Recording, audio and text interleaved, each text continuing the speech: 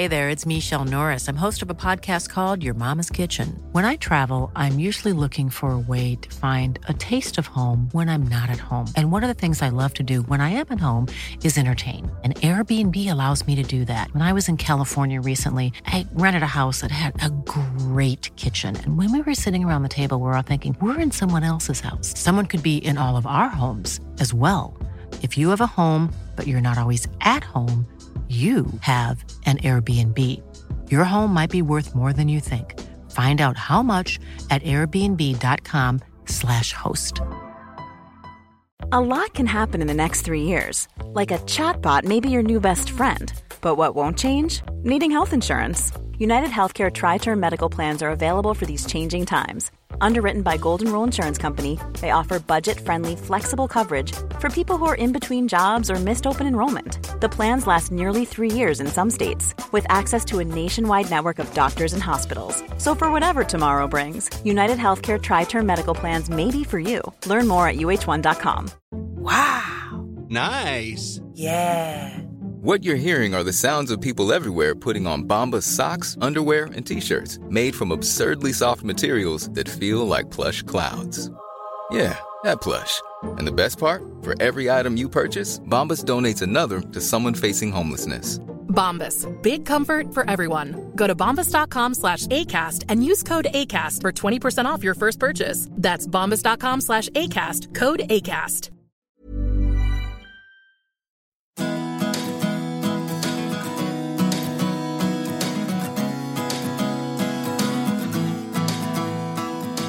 Hello and welcome to the Horticulture Week podcast. I'm Rachel Forsyth, Senior Reporter at Hort Week, and today I'm joined by Lynn Marcus. Lynn has been designing gardens since 1997, starting her own garden design practice in 2006, with her portfolio ranging from the contemporary to the classic, from the large-scale gardens to small courtyards. Lynn was also appointed Chair of the Society of Garden Designers in 2020, which will be holding a 2-day symposium on the 9th and 10th of June to address the deepening climate crisis and explore the positive impact garden and landscape design can have on the environment. So a huge welcome to Lynn. Thank you. I thought we could just sort of kick off by asking you what your favourite current design trends are at the moment.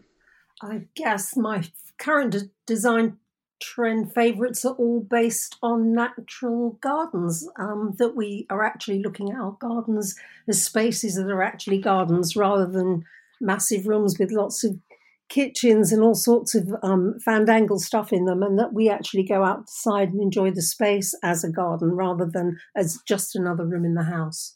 And that seems to be very much the trend everywhere at the moment. Yeah, absolutely. Absolutely. So I'm going to dive in with a topic that I know you're very passionate about.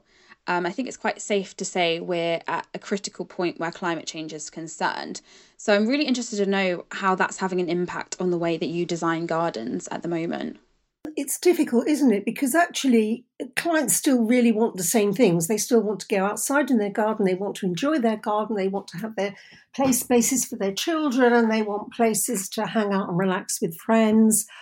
So the big trick is to be able to facilitate all of those things and still facilitate biodiversity, pollination, and all the other things that we are all holding so dear and are so very important. And my feeling about it is always really now that we have a duty to take our clients with us.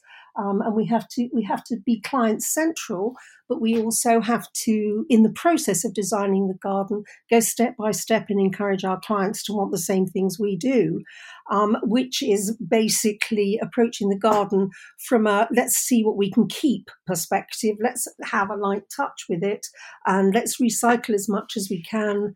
Use as little concrete as possible, make sure everything is completely porous and that our planting is naturalistic, but actually also appropriate for where we are in the United Kingdom.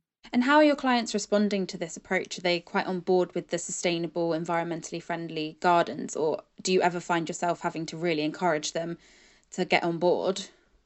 Funny enough, I did have a client the other day say to me, can I have a barbecue? Have you got anything against those? Which was quite funny, actually. And I actually had to bite my tongue. So of course not. We do all have to go out and do these things in our gardens, but we have to be just mindful because we're just the stewards of the space that we own in our outside our houses. And I find that when we go through the process, clients become quite compliant. They all have young children. They're all aware. Well, they don't all have young children. Lots of them have young children, and they're all desperately aware of the state we're in, and actually begin to want to contribute to trying to do something about it. But the other really positive thing, I think, is that if you plant and you build and plant a garden with sustainability in mind, quite often it can be quite a lot cheaper. And that is always going to grab the client where it really matters, which is they can have a lovely garden and it might well cost them less money. Yeah, absolutely. And do you have any advice to garden designers trying to navigate this with their clients? Do you have any sort of tricky experiences that you've kind of had to navigate? Tricky experiences? No. I mean, there are things that they think they want that you have to persuade them against. I mean, there is this sort of more sophisticated part of it, which is really, build with as few walls as possible, which is easily said if you've got a bigger space. But if you're in a small urban space, in a hilly area, like I live in Muswell Hill, it's quite difficult because gardens aren't that big. But what you don't want are lots of terracing and walls, which are hugely intrusive. So you try and slope the soil as much as possible, as few drains as possible, so that all hard surfaces drain into planting, as many porous surfaces as possible. So that's all great. The problems arise when people want massive outdoor sort of cooking areas, my big bête noire is artificial grass, which I think should be made illegal, but only that area. And normally I manage to persuade clients away from it because it's just such a dangerous product. Yeah, I've heard you speak about your have you? Your sort of arguments against this before. Yeah. Do you think that's the biggest issue in the industry currently? No, there are lots of issues, but if you sort of have a pyramid of horrors, I do not understand how clients, or how anyone rather, forget clients, how anyone thinks that they can't take a bag at the supermarket, but it's all right to cover all of their outside space with plastic. And I don't really understand why these connections aren't being made. And the only reason I can think they're not being made is really, really good marketing that tries to avoid these points. I mean, many companies are addressing the issue of, recycling the plastic, because the plastic has been non-recyclable because it's multipolymer. But they're not addressing all the other issues, in that basically you're creating a complete dead zone in your garden.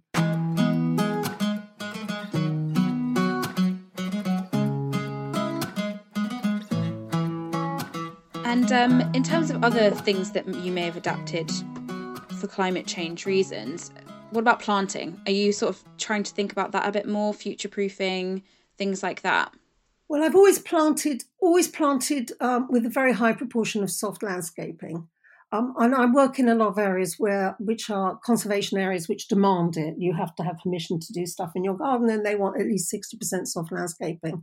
I've also worked in areas where the local council says they want predominantly native plants, which is fantastic, except that that is anything that was actually standing at the end of the last ice age and has naturally occurred subsequently, so it does limit your choices. And also, that isn't future-proofing it for climate change, because a lot of them aren't going to survive terribly well. So, yeah, you can future-proof, but what you can't do is say, well, guess what? I'm in the middle of London and I'm just going to stick a load of Mediterranean silverleaf plants in because then they'll be fine. Because they will not necessarily be happy to grow in clay. And if you are going to grow these plants in somewhere like in London on a clay basin, then you have got to do an awful lot more to your garden to make that possible by creating free draining soil. And then you are just compounding the problem because you're importing lots of materials, which is exactly what you don't want to do. So I think probably the answer is to start limiting our palettes and looking far more closely and carefully about where we are in the country. So what I can grow in London, you can probably, you'll be able to grow something completely different in the west of Scotland or in Cornwall. And I just think we have to look more carefully at our own planting palettes. Yeah, and where do you think this needs to lead from? Is it going to come from garden designers? Does it need to be a whole industry effort, including sort of artificial grass and, you're wanting to reduce that usage?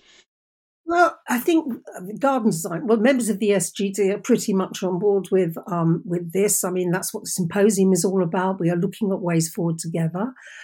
In order to do something about artificial grass, I mean, we banned it from all our advertising and sponsorship and everything 3 years ago now, and remain the only body to have done so. And it's a very difficult thing, isn't it? It cost, the Garden Design Journal quite a bit of money, but after a year or so, we found other people to replace advertisers. So it is entirely possible. But I think it's an industry-wide effort, to be honest. And I think it has to come from landscapers as well as garden designers, because there are always landscapers advertise installing it, and I think people just simply have to start taking a stand on it. And what do you think is holding people back at the moment? It's lucrative. Yeah. And do you want to scrub that? No, I want your honest opinion. I don't know, and also it's not just that. It's just that for some reason people haven't made the connection, and I don't understand why the public at large hasn't made the connection, and neither do I understand how government isn't prepared to legislate. And I know they don't like to legislate against these things, but the reality is that they legislate against, single-use plastic bottles and supermarket bags, as I've said. So I would put this on the same par, except it's even more dangerous because it stops any animal from being involved, and also it heats up to such an extent that it creates urban heat islands. So, but none of these issues are examined at all. Although I do believe finally there's some research going into it now. Sorry, I didn't mean to go off on one just about artificial grass, but if you're looking at a list of things that are the most damaging that we're putting in our gardens, I think this has to be number one.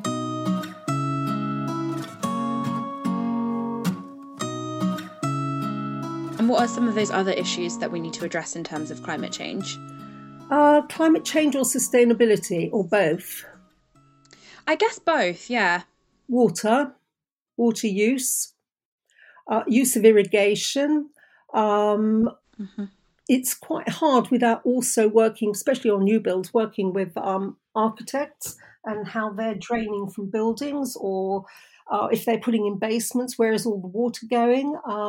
There are lots of issues where I think we have to work as an industry together with people who are designing the outside space along with people who are designing the house and the inside space. So it's not just down to people working on the outside, so to speak. But I did a project recently, and I went through with the drainage engineer, because it's a very big project, and we stripped up pretty much every drain. There was not necessary, except belts and braces around the house because of flash flooding.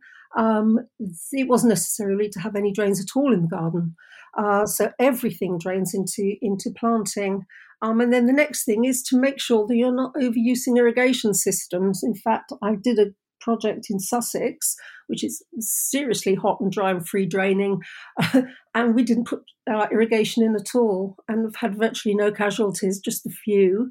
And that's fantastic. It's just after a year or so, most plants should be able to survive quite happily with the occasional bit of watering without actually installing massive irrigation systems and top-up tanks with mains water top-up, which I think is unacceptable now. It's becoming unacceptable. And the other thing is using very large plants. I can't see how importing a huge tree on the back of one truck all the way, then to be lifted over a house with a crane, to be moved with a telehandler, and then for someone to dig a big hole with a digger, and then to put that tree in, is actually saying, well, it's a sensible carbon capture. It's not. You've expended so much carbon just getting that tree into place. So we have to think about smaller trees. We have to, a tree that one person can carry over their shoulder into the garden. We have to use smaller trees. They're better at carbon capture, and really importantly, they need less water and they adapt far faster to their circumstances. We just have to go back a little bit, look to the past, I think, and look to what we used to do before so much was readily available. So a lot of the future of garden design will be looking back. Well, that is what the symposium is about, of course. I mean, we're not entirely about that, but it's largely looking at, for goodness sake, for hundreds of years, people have been building wonderful gardens without without all this stuff that we have, and without using massive plants and just waiting for them to grow. I mean, I was on the motorway the other day on Sunday and looking at all the huge, what do you call them, the warehouses for all the big distribution companies. I'll try not to use all their names, but they're obvious, Amazon and so forth. Massive, massive warehouses, and some of them have done nothing, and some of them have actually put tons and tons of tree saplings in. And you think, oh gosh, at least they're trying to make an effort. I mean, thinking about everything that we do, I mean, all the roofs could be turned into farms or places to grow plants or anything. But all the things that we do, we need to be thinking about every time we put a building up. I think we've got to be thinking much more about being green-led rather than greenwashing, and do it for real. Yeah, absolutely. And yeah, you've mentioned the Society of Garden Designers Symposium a few times. What do you hope is going to come from that symposium? I know that you're working on a future aesthetic. Yes, I mean, I don't want to predetermine it. I think when we talk about the Society of Garden Designers, it's us. I mean, it's all of our 1,900 members. We are us. It's not, council, or it's not the speakers. And hopefully what's going to come from it is a collaborative thought process. I mean, we do have breakout sessions. So the idea being that we can start working or thinking together as groups. I hope that there will be lots of other people other than garden designers there, suppliers and landscapers who, after all, we can't build our gardens without them. So I hope that we will all be thinking together about the way forward. The idea is for us to produce a manifesto for the future, but I really don't want to predetermine what that is other than all of the issues that we've been discussing today, I'm hoping will be addressed. And where will that sort of be shared if it does come to light? It'll be shared on the SGD website. It'll be shared as a newsletter. It'll be shared as a press release. It'll be shared wherever we can manage to share it. I might even send a copy to DEFRA. Hopefully it's something that government can get behind. Well, I hope so, yeah.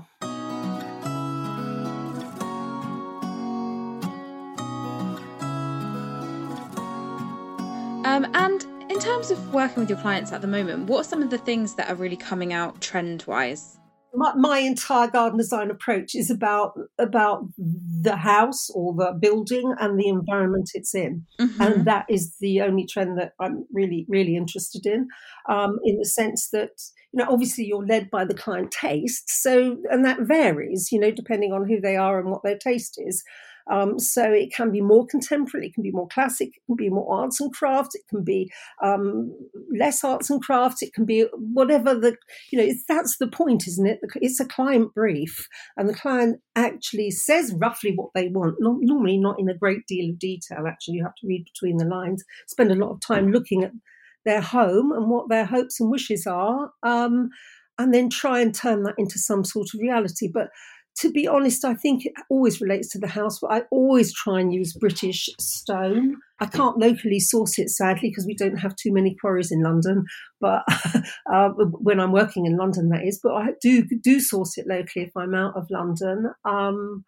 And that basically, I just think the whole thing needs to gel as a piece. And I always have felt that. And, if you're standing in a London garden, you can see a borrowed view, or if you're standing in a Sussex garden, you can see the downs. It's about where that garden is. So I'm not really very good on trends. To me, if the client likes a particular kind of garden sofa, well, that's fine. That's up to them. That's their choice. It's not the kind of thing that I get particularly hung up about. I'm more hung up about how levels and geometry and everything relates back to the house itself and out to the wider environment. Yeah, wonderful. So my last question for you is, what plant would you take to a desert island? So do I have to assume it's a desert island that's tropical, or is it in the Hebrides, or is it in South Georgia? So obviously my answer would be that it would need to be able to survive in its environment and not be a threat to the indigenous planting. So biosecurity would be, so apart from that, to be more frivolous about about it. I think probably I'd want to take a juniper with me and hope that there'll be a bit of grain about, and I could spend my time learning how to distill gin to keep me going in the loneliness of being stuck out there staring out to sea, waiting to be rescued. I think that's a perfect idea. Yeah, Juniper communis, which is a British native. There you go. I might have to sail out to join you. Well, thank you to Lynn for joining us today. I'm Rachel Forsyth, and this has been the Horticulture Week podcast.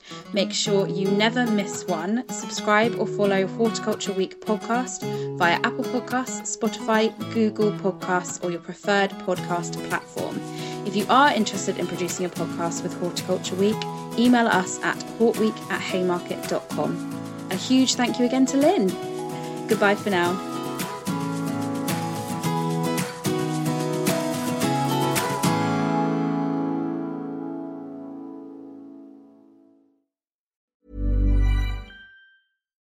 Why don't more infant formula companies use organic, grass-fed whole milk instead of skim? Why don't more infant formula companies use the latest breast milk science? Why don't more infant formula companies run their own clinical trials? Why don't more infant formula companies use more of the proteins found in breast milk? Why don't more infant formula companies have their own factories instead of outsourcing their manufacturing? We wondered the same thing. So we made ByHeart, a better formula for formula. Learn more at byheart.com. Hi, I'm Daniel, founder of Pretty Litter. Cats and cat owners deserve better than any old-fashioned litter. That's why I teamed up with scientists and veterinarians to create Pretty Litter. Its innovative crystal formula has superior odor control and weighs up to 80% less than clay litter. Pretty Litter even monitors health by changing colors to help detect early signs of potential illness. It's the world's smartest kitty litter. Go to prettylitter.com and use code ACAST for 20% off your first order and a free cat toy. Terms and conditions apply. See site for details.